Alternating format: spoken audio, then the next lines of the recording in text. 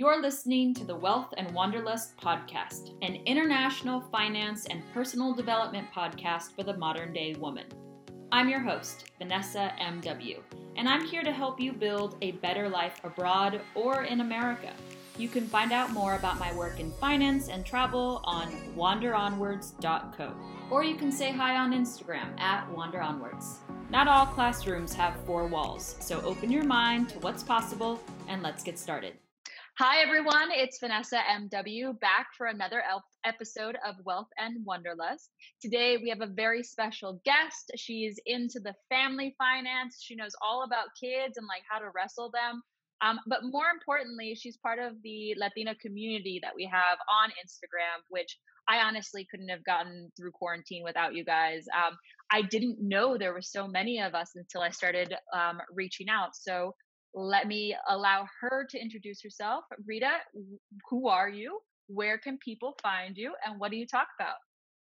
Hi, my name is Rita Soledad Fernandez Paulino. You can call me Soledad. But for some people, Soledad is even too much, so I go by Sol. I am a personal finance enthusiast. I am the chief financial officer of a small startup, aka my family of four, who we call ourselves the Puro Party Paulinos. I create personal finance content on Wealth para Todos because when I learn something, I want to share it with others. I feel like I was late to the game in terms of understanding personal finances. And as soon as I started to learn, I wanted to talk dinero with anybody who would want to talk dinero with me. And it just turned out that it was strangers online. So talk to me. Yeah.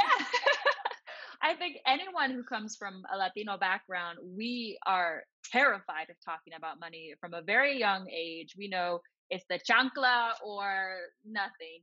And what started your personal finance journey? Like, why did you get into it? In March of 2019, I got sick, and I used to be a math teacher. And I was so sick that I had inflammation throughout my body, including my lungs. And I couldn't walk because it was so hard for me to breathe. And I was on bed rest, and I couldn't pick up my children. I have a now 6-year-old and a 3-year-old, but back then they were younger. And they couldn't hug me because it hurt so much in my body. And I was on medical leave for 6 months and had to be put on disability. And during that time, literally, I was just lay in bed. And I had a cousin who introduced me to Dave Ramsey. He's a Republican. That's why, you know. Yeah, I'm throwing shady eyes for anyone who can't see this. That's why he knows about Dave Ramsey. So he had told me about Dave Ramsey. So that was one of the first books I read, Total Money Makeover. And growing up Mexican and Catholic, like I read that book, and all the shaming really motivated me to get out of debt. Like that shaming was something that really resonated with me. Unfortunately, my debt-free journey was one that I felt like, oh, I have to do this really quickly. And how did I get into this debt in the first place? And I was shaming myself so much.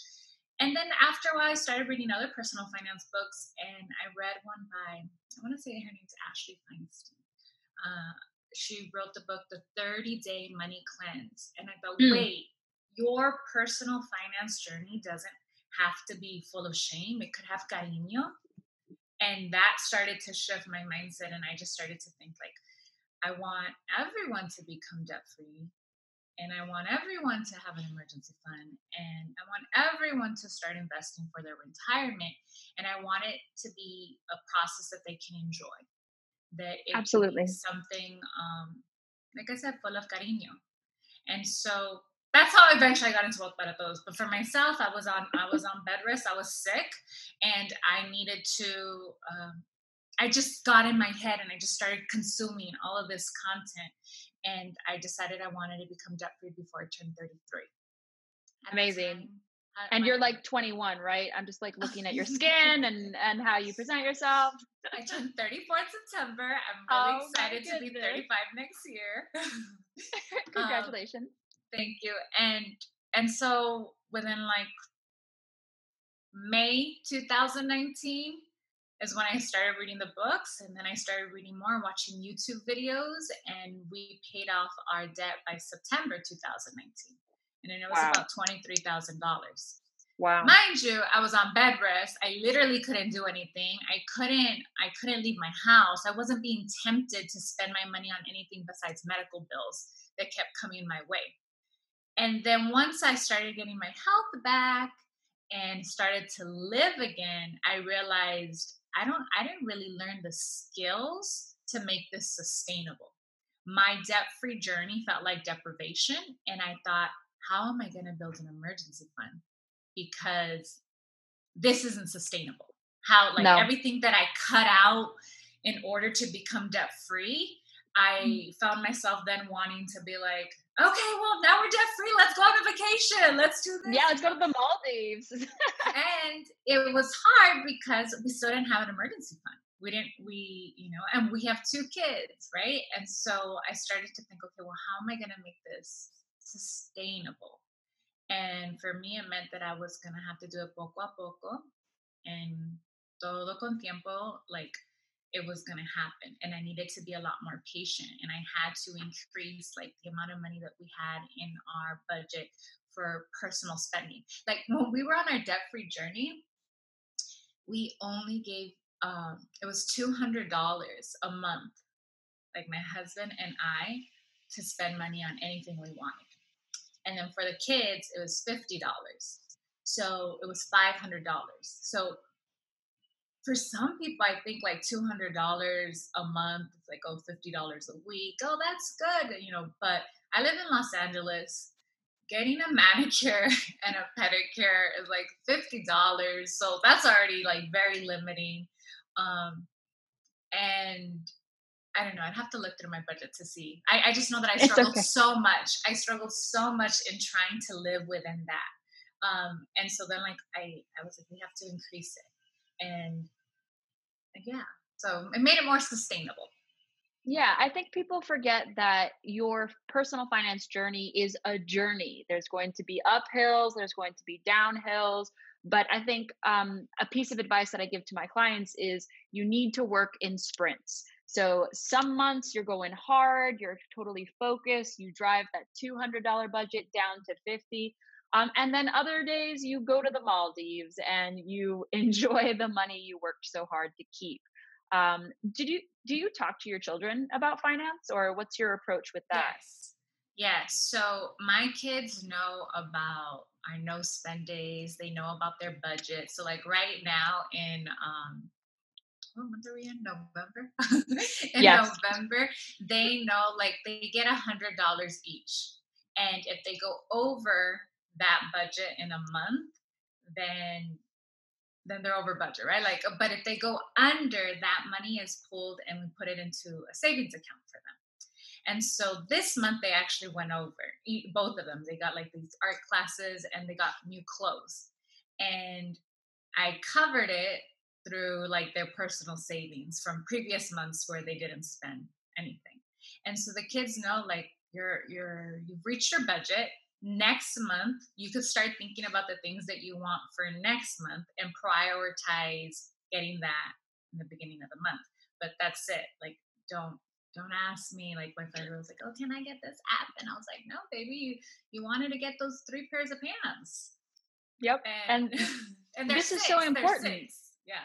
Wow. I don't even think my parents spoke to me and my adult siblings about money like you do with your children. How do you get children interested in money? Because it's one thing to say you have a budget, this is how math works, but to get children excited about money, how does that work?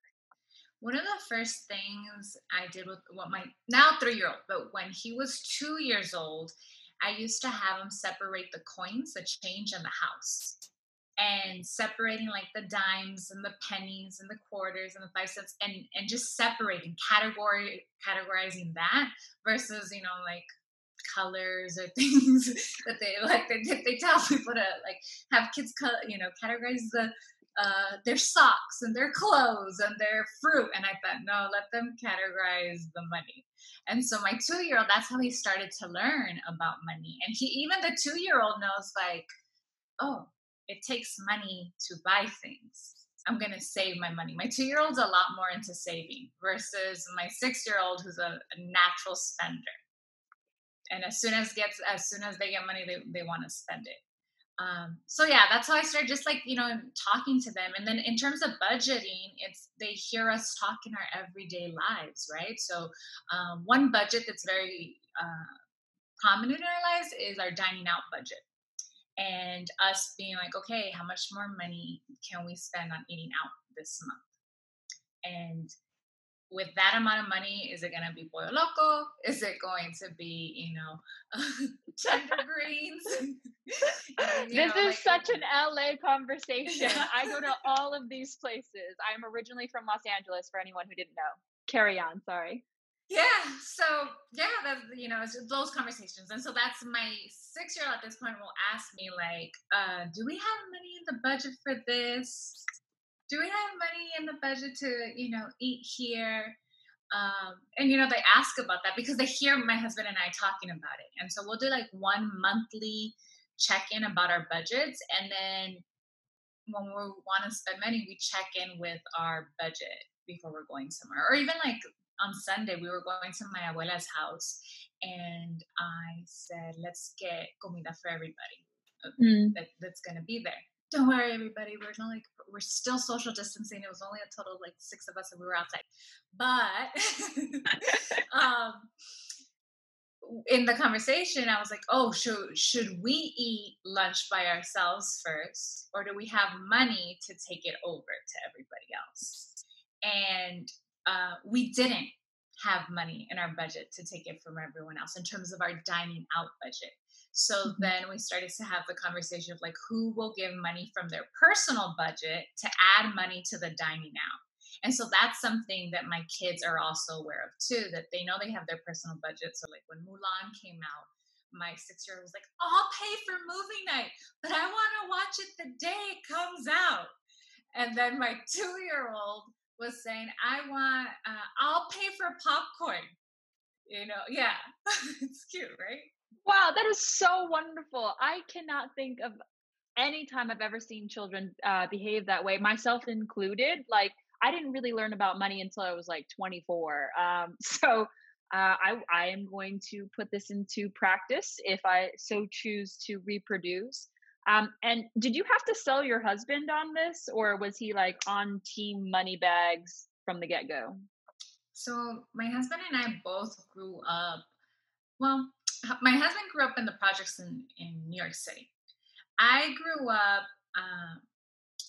house poor. Like my mom worked really, really hard to keep her real estate. And as a result of that, there wasn't money for other things. And if it was purchased, it was usually on a credit card. So my husband and I both were raised by single mothers. So it was something that for us, it was just like, we grew up not necessarily wanting money to buy things, but more to have experiences that we didn't have. And husband has always been on board about budgeting. He was a little like weirded out when I started investing. He was nervous about that. Just because it wasn't something that we were familiar with. So I had to do a lot of like showing him like YouTube videos, telling him, look, I'm reading this, listen to this podcast. Like IRAs are a thing. It's a thing and they're not sketchy. Like, like this is legit. Let's do this. And it really helped that, we have Miss Be Helpful and Investing Latina, who are 2 Dominicans, and he's Dominican. And he was like, okay, well, if they're doing it, which is why I always feel like representation really matters, because you never know who's going to relate to you, to your story, and want to start like this personal finance journey as a result. Absolutely. I don't think until I like started opening my mouth and saying, hey, I'm doing this, did I really meet other Mexicanas doing the same thing. And We got to like share experiences about how our parents taught us about money, which was not at all. And like I am the granddaughter of a Mexican gardener. If I can learn about money, then anyone can learn about money, how to grow it, how to keep it, how to make more of it. What has been the biggest cultural challenge that you've faced while learning about money? That people don't want to talk about it with Mm, my loved ones. So like when I became debt free, I posted it onto like my personal Instagram story. And I was like, we're debt free. I paid off all my student loans. Not one person sent me like a little heart emoji or like the clap the hands emoji or party, like nothing. No one responded to my, damn. yeah. And that, then I was like, oh shit, why? And I thought, is it because I'm already late? Is it because I paid off my student loans so late? Is it because I'm the only one who was in debt in the first place? Is it because I have two kids and people are like, wow, you have two kids and you had all this debt? Like, I didn't know why no one responded until months later when I learned that just because a lot of my loved ones were still in debt. A lot of my loved ones weren't investing in retirement. And it was just something that sometimes it's triggering. It's triggering for people. You know, a lot of times we see things that other people are doing and we want to do them too. But then it's also overwhelming because like, where do you start? Um, which is another reason why I really wanted to start Wealth para Todos, because I didn't have loved ones who would have conversations about dinero with me. And I just thought, like, I want to teach my loved ones, I want to teach people in my community most about this. But if they're not going to listen, then maybe I could help somebody else. And by the time I got like 1,000 followers on Instagram, then like my sister started following me. Yeah, and then like the more like, and in some ways that's the thing. It's like I feel like maybe the more followers I get on Instagram, then my actual loved ones, the people who I really want to talk dinero with, will actually start to follow me because it's still something that they're just like I can't think about this right now. I can't think about this right now. I'll start budgeting when I have more money. I'll start saving for investing after I do, you know, pay off more of my debt or pay off a credit card, you know? And so I've had to learn to respect those boundaries as well because I was very like, no, you need to. And then like people weren't texting me and then avoiding me. So I just had to learn like, okay, let me respect those boundaries and let me have conversations with people who want to talk about, you know, because I literally don't see any of the shame. I don't feel it. I don't like, I'm like, I learned so much from other people who are transparent with their numbers. I, and I hope that other people are also able to learn from me too. And, or just like to have the conversation. I've been able to learn a lot and apply a lot. We became debt free, so we paid off the $23,000. We saved up a $30,000 emergency fund. We maxed out 2 Roth IRAs. We maxed out husband's 401k, all in like a relatively short time. And it's because of the conversations I've had with other people on social media. You know that one of the big aha moments I had was when I saw you in Hey Verna's Hella Helpful series. What? That's how I found out about you, and that's when I started following you. And I was so excited to have another. I was like, she's Mexican. She's Mexican, you know, because a lot of the Latinas that I was following were Dominicanas from New York City, and so when I had like a Mexican California girl and then I saw your blog, and I was like, oh my god, she's a content creator. Wait, what? Like this is a thing? Like I can do this? And so yeah, it's a lot of times like you don't know who you're going to influence. It's like a domino effect. So my very best friend in all the world, she was my roommate in China, and her Chinese was so much better than mine. I was constantly poor. I couldn't even afford to feed myself at some of the points because I got salmonella and I couldn't go to work for 3 months. She took care of me in a way that I will forever be grateful for. She was like my maid of honor at my wedding. And then now I'm teaching her about money and she's investing. She's paying herself from her company that she started and went legit with. And it's so interesting how as we're existing and just trying our best, we're impacting the people around us that respect us and love us in ways that we could have never imagined. And so, just as she helped me with these things that I wasn't particularly familiar with or like, frankly, good at, my Chinese was terrible. Um, now it's my turn to kind of bring my friend up to the next level with something that I know and that I'm really comfortable with. And that has been so gratifying. And I see every single day on your profile the wonderful people that you're helping. And frankly, the people that are often overlooked, because the Dave Ramsey's, he wants to help the like wealthy white women that got into debt in Dallas, Texas, who want to just like go to church and shame one another for things. I don't see the same sort of like Jennifer Lopez for us. Can you think of anyone? I think I think each one of us is our own little personal finance person. I think of Janice. I think of you. I think of Delianne. I think of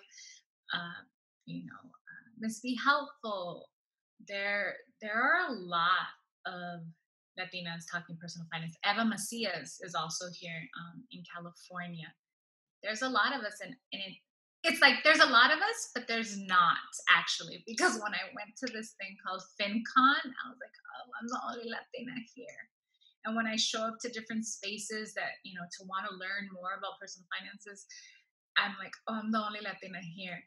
And and part of the reason why I want to like teach everyone about dinero is because when I show up to these places, I don't want to be the only Latina in the room.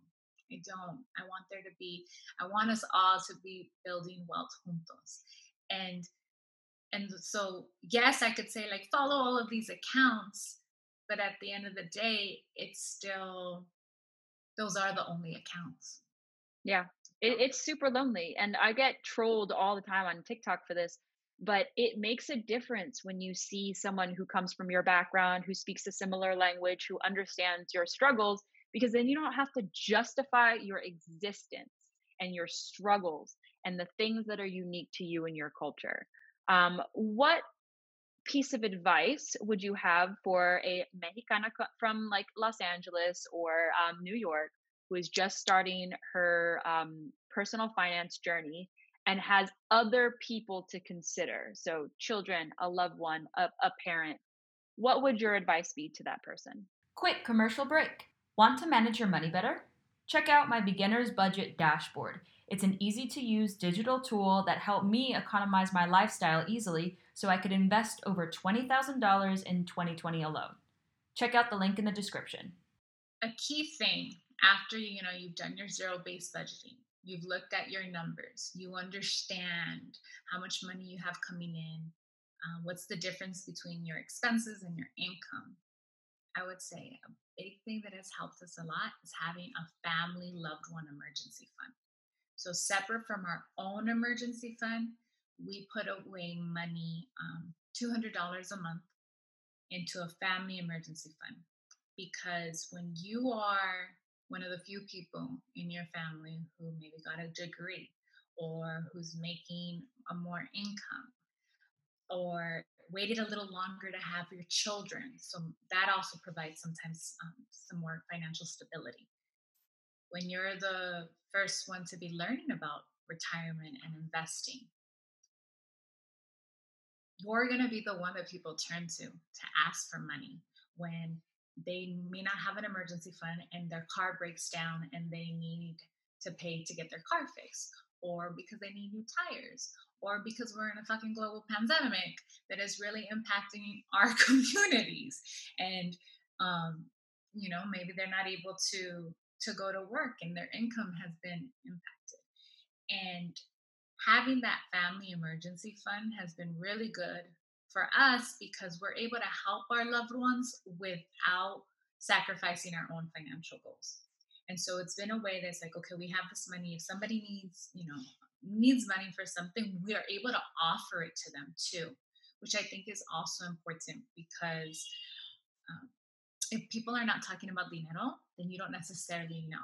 And so something that I've been very explicit is telling like the loved ones who are our loved ones, like, hey, we have this family emergency fund, if you ever need something, aquí tenemos dinero. This is literally to support our loved ones, and we budget for this, and this is something that is it's available to you. And a lot of times what ends up happening when I have that conversation is they're like, wait, what, you budget? Tell me more about that. How do you put money away each month for this? And I think that's good. It's a good segue, because it's also hard for you to be building yourself up, building your own wealth, paying off your own debt, and feel like you can't be there for your loved ones. That can be challenging, and setting the boundaries around how you can help people, because you don't want to enable anybody either.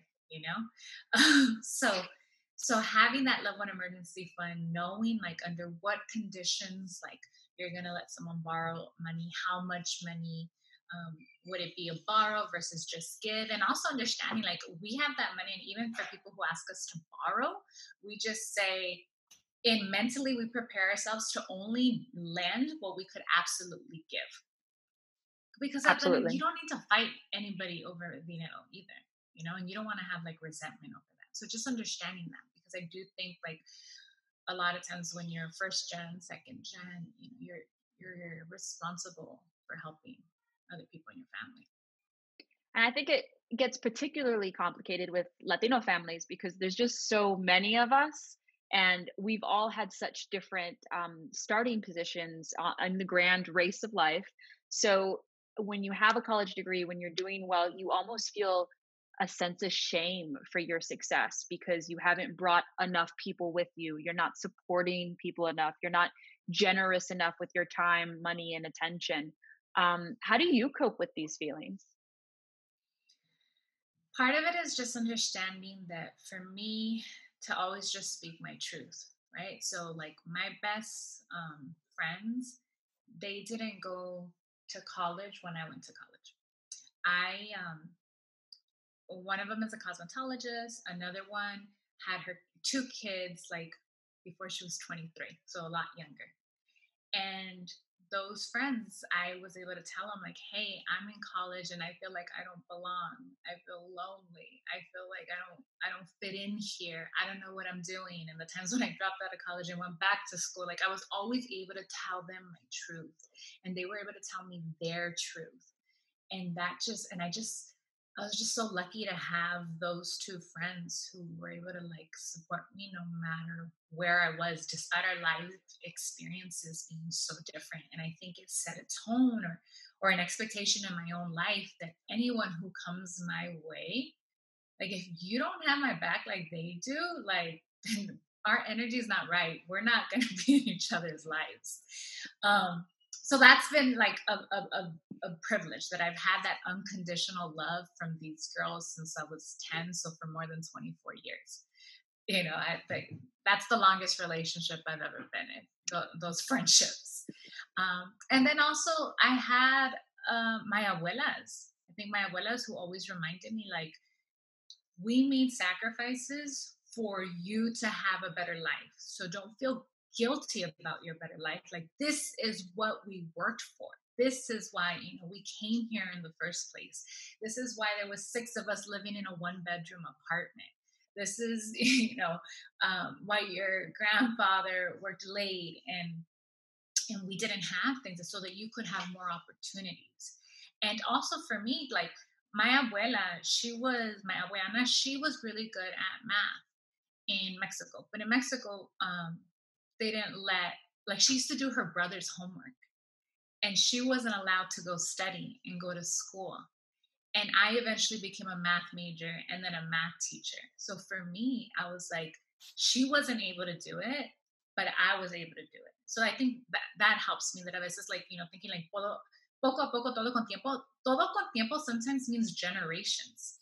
And Yep. when we think about it that way, that like, I am just like one person in a lineage of, I have my past ancestors, my future people. Like, what am I doing to just help us all? I think it's less guilt and less shame and more pues tengo que trabajar, more pride, Si se more puede, like, yeah. yeah, like I can do this. I need to do this.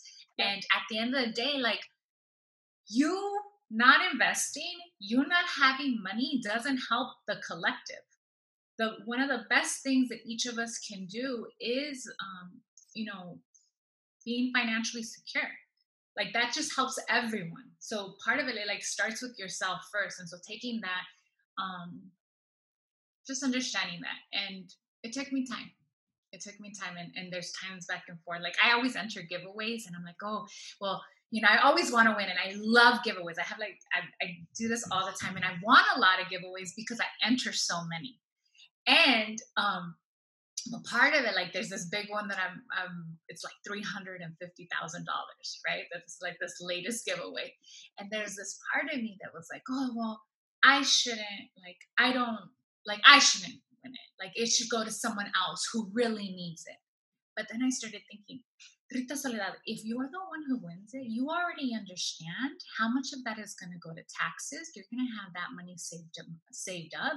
You already know, like, your plan of who in your family you're going to help in terms of like their credit card debt. You have your plan about how you're going to invest that money, so then it becomes the down payment on a multi-unit or multi-family home, who then you could rent out to your brother, to your friend, your brother-in-law. Like, so like you winning this money is going to help a lot of people. So don't shut yourself off from those, like, even just like these for money. Don't, it's like, at the end of the day, it's like, it's good, like, good people, like, help people. And the more money you have, the more people you can help. Absolutely. And the more knowledge you have, the more people you can help. I am always like shook in my core. Someone yesterday in an interview told me, like, Vanessa, you have helped thousands of people with their money. And it never really did like hit me that that is the extent of my reach, that I'm doing the Lord's work in my own special way. But it really puts in perspective like all the amazing work that we're doing on social media, and it almost relights that fire when I get frustrated and I'm like, okay, my taxes are all a mess again, or I'm exhausted from work. Do you feel like our like Mexican heritage also like allows us to work efficiently and just harder than some of our other peers? Because I Do get I done. think that colonization has effed us up? Yes, Now that too. we don't know how to Yes. rest. Yeah. True. I always like roll up my sleeves and I'm like, let me show you how a real Mexican does this. But I can't rest at all. And I constantly have like a happy, positive attitude about we can do this. But I wonder if it's from like deep seated colonization and abuse. But also, Vanessa, you do take your time to rest. And people may not always see that. I mean, you do, like, I know you're into your skincare. And so, and traveling also so good for the soul. So I think it's also important for people to understand, and for us to be a lot more transparent about, like, whenever we are able to work hard and create and do stuff, ideally it's because we're also resting just as hard, and we're also taking time to just chill. And it's hard for me. That's been a struggle. I mean, part of the reason why I got so sick back in March of 2019 is because I burnt out.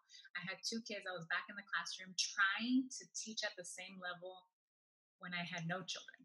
And now I had less support and less time. I literally had less time, and I wasn't adjusting and I wasn't shifting. And that's part of the reason I got sick.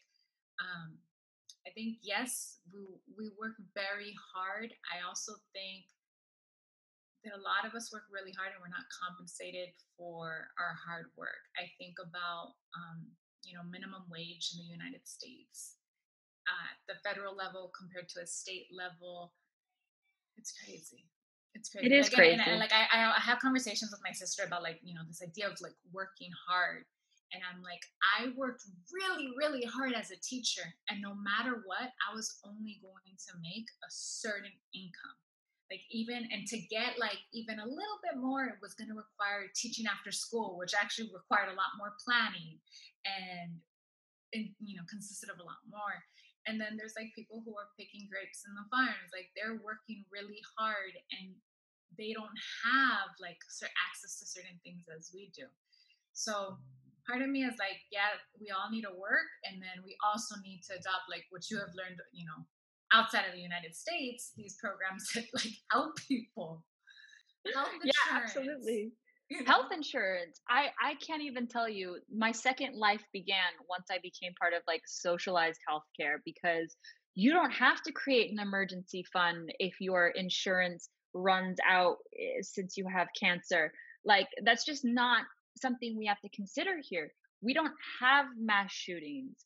The government, it's called Kindergeld. The German government literally gives you 300 euros per child to send them to elementary and pre-K school so you can go back to work if you want, so your kids can get ahead in school. I don't understand the fear in America. I'm so detached now and a little bit jaded, but we see other countries doing it successfully, but we call it Marxism and we demonize anyone that suggests it. How do you feel as a mom that has to plan for all these things that I just mentioned? Well, one of like this month we spent our savings rate, which was it became an investing rate. Like what we were putting towards investing accounts used to be 47%. That's what we were sending. And I was able to do that because I was at home with my kids. But then it got to a point where husband and I were just fighting a lot, and it was just too stressful. And I was like, I didn't like this is not what I signed up for when it came to be a parent. Like I did not think I was going to be with my kids 24/7 in the house, not able to do all these things because of a global pandemic. And so we eventually got to a point where like we need childcare. And now 27% of our income is spent on childcare. Wow. Yeah. Damn. Yeah. And part of that is because we want to make sure to pay our nanny, um, you know, like legit, like on the books, because that means that she can, when we no longer need her, she's going to be able to have access to unemployment. She can start putting money towards social security. And that was really important to us to do it like, because there's some people who will hire a nanny and just pay them cash, but then all those years Mhm. those people are working for you, they can't even, you know, contribute to a Roth IRA, which is a big thing that I told my nanny. I was like, look, we're paying you and you're going to have access to this, but just can you promise me that you're going to invest in a Roth IRA? Um, so yeah, childcare is expensive. It's expensive. It's hard in terms of like working moms too, trying to figure that out. Because at the end of the day, like as much as my husband and I work so much about really like, and he does a lot. Like he's the one who cooks in the house, right? But there's so many things that I manage in terms of like contact with the teachers and planning like their little activities. Because my husband could just like be at home all day and the kids could just be like on tablets and he would be like, they're learning. And I'm like, no, we need to socialize. We need activities. We need to be doing arts and crafts. And so there is always like a heavier burden on mothers. And let's also not forget the fact that it's like your body too that gets impacted by that. Like part of the reason, some disadvantages that we had were all my medical issues with my firstborn, and I had to be on bed rest for him, and I had crazy bills. And I also didn't know, this is like one of my biggest financial regrets is I didn't know how to apply to get like money for maternity leave. So for both my children, I never got like here in the United States, it's unemployment, right? And it's actually under disability. So when you're pregnant, in order to get money to help cover your costs, which is like in other places would be like maternity leave, you actually have to file for disability. And that's how you get money. Well, I didn't think that. I didn't know about that. I was, so I didn't know that I could have money, still get some money from things that I've paid into with my own taxes, right? Like I've paid into unemployment and that I could have been still getting that money when I was at home with my kids. I had no Whereas idea. yeah. So it's like if you don't know that, if you don't know that you need to put in this paperwork and file for disability and get your doctors to sign off, then you're not going to get money. Well, those first, what did they give us? I think $50. I don't know. It's only 16 weeks where you could even have access to that money in the first place. Oh my God. In Germany, we have 2 years maternity, and I'm pretty sure the first one is fully paid for, and then the second one you get a subsidized amount. You better stay over there when you. I know, girl. I'm not coming back. Not coming back.